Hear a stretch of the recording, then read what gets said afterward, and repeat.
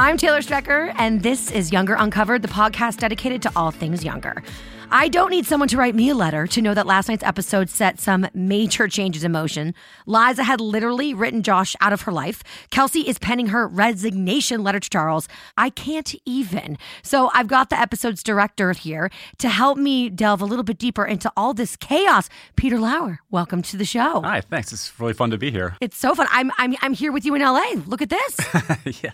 I'm a jet setter, Peter. It's gloomy, though. It's a gloomy day. I like it when it's gloomy here. You guys got the good weather. Yeah. What are we doing in New York? Yeah, I don't know. Well, we're shooting Younger is what we're doing in New York. So you've directed many episodes of Younger. What is your process like in preparing to direct this particular show? Well, that's a secret. Oh, secret. So it's like the secret sauce? My process is basically I ride a bike to work, and so by the time I get there, the hard part of the day is over with. But no, I just look for opportunities, in anything from locations, comedy. Is there a different way to say a line that might get a little bit more out of it? Mm-hmm. It's just looking for opportunities. Has anything changed about how you approach an episode of Younger as the characters and storylines have evolved over the seasons? I've learned that Miriam does not like to pace. Interesting. I've learned that Hillary does not like to be photographed from a low angle, although she looks great from a low angle. She does. And she should take advantage of it while she can. I've learned that Sutton will do absolutely anything she's asked to a fault, and she probably should say no more often, but not to me. Never to you. There's not a whole hell of a lot to learn with Younger. Everyone's so willing to try things, and it's a very open, great experience. Really. And 6 seasons in, you guys are like a family. That's like that's the general tone we get when we have these podcasts and talk to you guys. It's like, yeah, it's true. So considering that, are you invested in the overall storylines at this point? Like, of course you're invested in the cast and the crew and everybody, but the storylines, like, do things break your heart when you read them?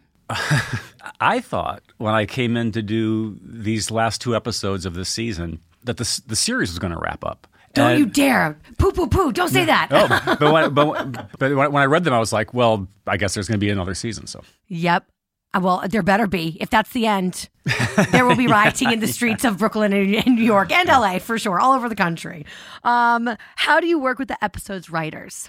I love having the writers on set for many reasons. They're just fun to have around, but it always blows my mind, the feature paradigm where you don't have a writer on set. It's kind of like the director takes over and the writer's out of the picture, and they're so helpful.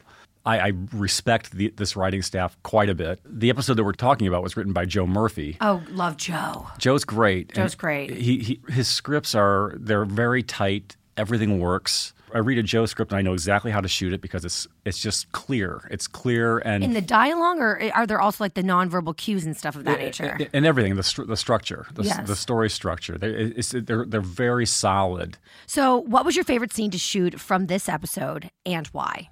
The most challenging scene was the bachelorette party, without a doubt. The male strippers. It came out great. It was ridiculous. It was the cast were so distracted. Everyone was distracted except for the strippers who couldn't have cared less. Okay, so I'm going to jump ahead to some questions because we're on this topic right now. But let's talk about the bachelorette party for Diana. Okay, you shot inside of a Hummer and then a strip club. Yeah, the Hummer was easy. It was because it had a lot of room. Right, exactly. This gigantic, gaudy Hummer. They have bigger ones too. They have stripper poles in them. Oh wow! They can stand up in, but those are jazzy. Yeah. So, how does one cast male strippers? Are they actual dancers, strippers, or are they just actors? No, these were actual male strippers. The casting went through our extras casting department. We fortunately had a crew member who was only too happy to make the selects. All I cared about was that they were fit and extroverted, and they were. So they were actually really great, really professional. I'm shocked that male strippers are extroverted. Yeah. Well, how strange. Okay, a shy stripper? With one exception, with one notable exception. There was one guy who you won't see much in the show because we got put him in the deep background. Who he had 2 heads and only one of them was functioning. So. Oh, that stays in. Okay, how did the cast react to the strip club scene? They were so distracted. They were, for many reasons, not all positive, but just you couldn't get them to focus. It was chaotic. Did they have fun? Oh, yeah. Oh, yeah. And then the ladies get really toasty at this party. Mm-hmm. When the cast is playing drunk, do they tend to break more, or are they like super focused? Well, I'm thinking of the scene after the strip club when they pile out of the Hummer at Inkberg. They were very focused because that was a very difficult scene to shoot, and they just wanted to get home. Yep. It was late at night. It was cold. Emotional. It was emotional. There were trains every 5 seconds. Oh, shit. Yes, they were very focused on getting home. For what it's worth, Hillary plays a fantastic drunk. She does. Speaking of that scene, we're going to do a deep dive into that particular scene in just a little bit. But Liza in the scene is writing a letter, and then Josh reads it, and it's so emotional. So tell me about the choices that you made in executing them. Well, Nico reading the letter, the difficulty there was that, I mean, he was great. I mean, he was very focused. We were shooting it on the steps of the New York Public Library. Mm-hmm. There was a huge crowd of looky-loos, standing around. Really? So it was a little bit difficult, you would think, on that level, but he was so focused. I was trying to tune them out, watching him perform this, and at one point, some guy came walking right behind him. He's like screaming, New York, and I didn't even notice it. When we were done, Nico was like, "Are you sure you got it?" I mean, what that guy who walked through the shot screamed, like, I didn't even see it. I was so engaged in what he was playing. Wow. Then we had these birds. I don't know if the birds are going to make it into the show or not. There's these pigeons that fly away. Yeah. But there was a thing with birds. Well, what happened with the birds? Oh, nothing. We just baited these pigeons to come into the shot and kind of fly away at the end. So they were like regular citizen pigeons. They weren't casted pigeons. No, these were not. And then how did you lure them onto set? I think with corn chips. That will work. Corn chips, and then our AD took 2 pieces of wood and just slammed them together, and the birds all flew off. Amazing. And then also tell me about when Liza's writing the letter in that scene. I mean, it's fairly simple to shoot. I mean, what was in Sutton's head as she was doing that is not my business. What she was, she played it very well. I was there with her, but it was pretty simple, really. And as Sutton, when she's in her head, that's a question that's come up before is, are you directing them when they're doing their nonverbal thinking moments, or no, you really just let them go and trust them to go? No, they're pros and they've done their homework. I mean, they're time to time I might present a fact. Just as you're playing this moment, just be aware that you're thinking of this. Or we did a conference room scene and it all played fine, but I reminded Sutton at one point that Josh is on your mind right now because that right now he's reading that letter. So in this episode, Kelsey goes to speak at an all-girls school about her social media debacle. I'm sure all those extras were very professional, but was there a huge reaction from a room full of girls when you put Hillary Duff in front of them? Their inclination was to applaud for her because the scene begins with her she walks up to a lectern. The first take that we did, everyone was applauding, and we had to remind the audience, the extras, that she hasn't won you over yet. There's some scattered, polite applause, and that's all. But it's Hillary Duff. Yeah, right. The show has created a new environment with Infinitely 21 and the soon-to-be Inkberg Midtown. What's involved in finding new locations like that for the show? Locations for the show are always a challenge because, well, first of all, the show is location heavy. We want to see New York City. It's a character in the show. But the city itself doesn't always help you. I mean, there's so much production in New York. There's a lot of hot zones, which are areas that have been photographed so much that neighbors get annoyed and the city shuts them down. We were trying to find last season, trying to find a bar up on the Upper East Side because we were there shooting something else and we wanted to combine 2 locations, have them be close together for practical purposes.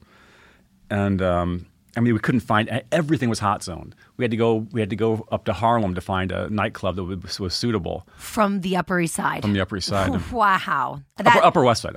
But in any case, for Inkberg, I think it was written originally to be in Inkberg 21 was supposed to be in Times Square. And I read that and my heart sank. I mean, shooting in Times Square is just awful. I know. When I have to walk through there, I'm kind of like, oh God, here we go. Psych myself up. Yeah, no, it's a real challenge. But ultimately, that we shot on the corner of it was 42nd and 5th, caddy corner to the New York Public Library, which is why Nico has that scene on those steps. The place we're at was great. I mean, it had certain practical elements that we needed. Windows. You wanted to see the traffic outside. It was good that it was across from the New York Public Library, but then we couldn't shoot the library. The library was going to charge, it was like $10,000 to photograph the lions. Really? It was $10,000 if we wanted to photograph the Capitol. So we basically we're shooting the steps. We're kind of trying to avoid shooting the library at the same time. It was nuts. Wow, I didn't know that they did that. Why am I paying taxes? Yeah, exactly. So it is the public library, right?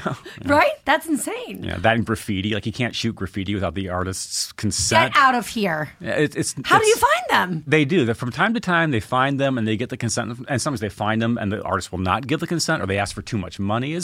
It's illegal to spray graffiti onto somebody's building. Excuse me, sir or ma'am, you are a technical criminal. Yeah. Just give me the right. That's crazy. What's been your favorite New York City location to shoot at? And I guess we can also say Brooklyn too, because you shoot so much in Brooklyn. I like any location in the middle of the night on a warm night that's in Brooklyn because I ride a bike. So riding a bike home over a bridge when there's no traffic is magical. A lot of the places that I love are places we didn't shoot, that we scouted but didn't. The top of a skyscraper is a helipad or a subway tunnel that's closed down or the Navy Yard. You see so many amazing parts of the city in location scouting, and then you can't get, they fall through for this reason, that reason. Right. Kelsey has an outburst in a meeting when Charles overturns some of her decisions as publisher. We've heard many times from the cast that the conference room scenes make for very long shoot days and also some Peter Herman laugh breakdowns. So what's your experience been like when shooting in that conference room? It's gotten better. Better? How? Well, for one thing, the cast are so used to it being a time hole that they warn incoming cast members, day players or special guests, they warn them. So everyone's kind of prepared for things slowing down a little bit in that room. It's gotten better. And it's also, I think on my part, I try to help it out by just simplifying how I'm going to shoot things in there so that just to take some of the pain out of it, I know we already talked about the bachelorette party scene and the strippers and the shy ones, but that scene was just so epic. So is there any behind-the-scenes stories you can give us from that bachelorette party scene? We were looking for a place to shoot this bachelorette party. We scouted a number of strip clubs. Which ones? We were downtown in the financial district at Flash Dancers. That sounds jazzy. Well, if you look around the city, you look at the taxi cabs, you'll see Flash Dancers on like every third cab. Oh my God, you're right. I never realized. It's ubiquitous. I'm like, my God, there's finally going to see what a Flash Dancers is all about. What's it all about? It's tiny. You walk in, there's a tiny bar. There's no nudity at the bar, but then there's a smaller room opening into a smaller back room. And it's wood paneled. It's a box. It's like a cigar box. Also very small. And how many people can fit in there? The studio that we're in is about half the size of the Flash Dancers striptease room. But we walk in there, and there were some female strippers milling about. And this one stripper came up to our location manager. She's like, "What are you doing?" "Oh, we're looking for a place to shoot this thing for this television show." She's like, "Oh, you shouldn't shoot here. You should shoot at." She mentioned another one. You should shoot at the Hustler Club because it's just a tax write-off and no one ever goes there. And they have the lighted floor. She was so helpful. She was like, "You should go to this other place. It's got all these attributes that you need, and it's a tax write-off. No one goes there." Like, thank you very much. I'm sure her boss loved that. we went and we scouted this other place, which didn't work out quite as well as where we wound up, which is right next to Silver Cup Studios, which is where we shoot the show. Yep. So it was literally we could roll over there and shoot. And for those who don't know, where is Silver Cup Studios? Long Island City, yeah, right? Yeah, it is. Right at the first exit off of the 59th Street Bridge. Okay, so now let's take a deeper dive into one scene from the episode. We do this every single episode of the podcast.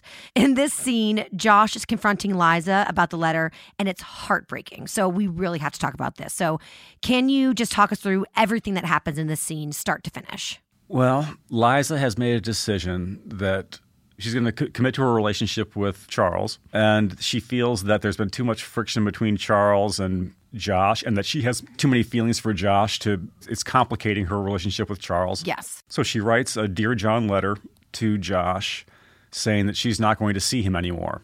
Josh is blindsided by this. He's gobsmacked by it because, just to cut him off entirely.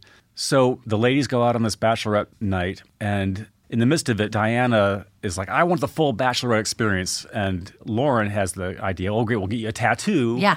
And know just the place. And they pull up in their Hummer to Inkburg, where presumably they've called Josh and told him that they're on their way over to get a tattoo. So he knows that Liza's coming over. And Liza stumbles out of the Hummer, and she's shocked to see that she's landed at Inkburg, and Josh comes out the door. And they have to confront each other after this Dear John letter where she says she's not going to talk to him anymore, not going to see him anymore.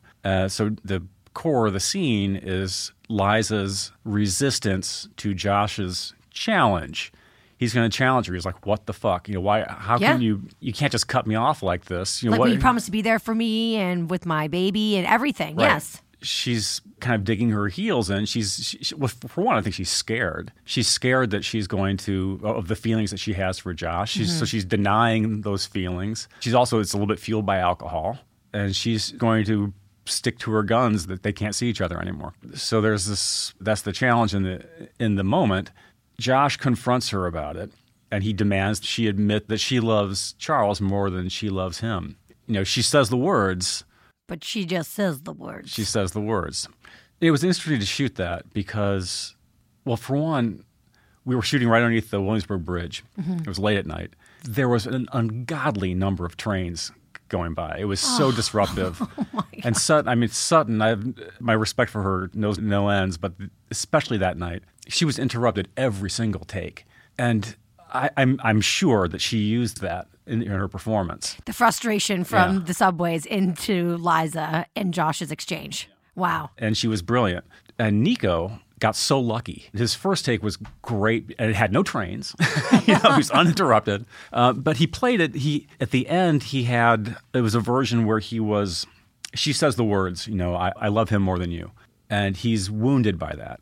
So then we did the next take and asked that he, let this one be a victory. Let this be a little victory for you. And he's just got this glimmer in his eye. Like when she says it, he knows that she doesn't mean it. That she doesn't mean it. He knows what he needs to know now. So this is a really emotional scene. How do the actors handle scenes like this? Do they get really upset? Is it hard for them to shake it when they're done? It was very difficult for Sutton because of the circumstances. And on top of everything else, life was imitating art because here these women are stumbling out of this Hummer drunk. We're shooting very late at night in an area of Brooklyn where there's plenty of bars. And people just started stumbling up the street. People were walking through this. Here you got Hillary and Miriam and Debbie and Molly stumbling off down in the background, stumbling off down the street, going on to the next stop on their bachelorette night. And coming counter to them up the street are actual drunks just stumbling through the shot.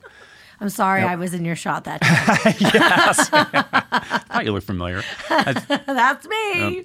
And Sutton had to weather this and just stand there and wait for the trains to pass and stand there wait for the drunks to pass and then continue. Just amazing on her part. What was the most important thing you wanted to capture in this scene? It was her resistance to his challenge. That was the core of it for me. Was there anything challenging or surprising about shooting this scene other than the subways? Because we've definitely established that. One thing that was surprising about shooting that scene was the limo itself. The limo has we call it a seagull door, a seagull wing door. Kind of like a 1980s door, yes. Yeah, like the door that opens straight up, lifts up. The thing weighed a ton. It couldn't open from the inside. It was so heavy, a full-grown man could not open it from the inside. It had to be opened from the outside. And yet I needed that to open up because I wanted to get Diana to come stumbling out through this bizarre door on the side of this limo.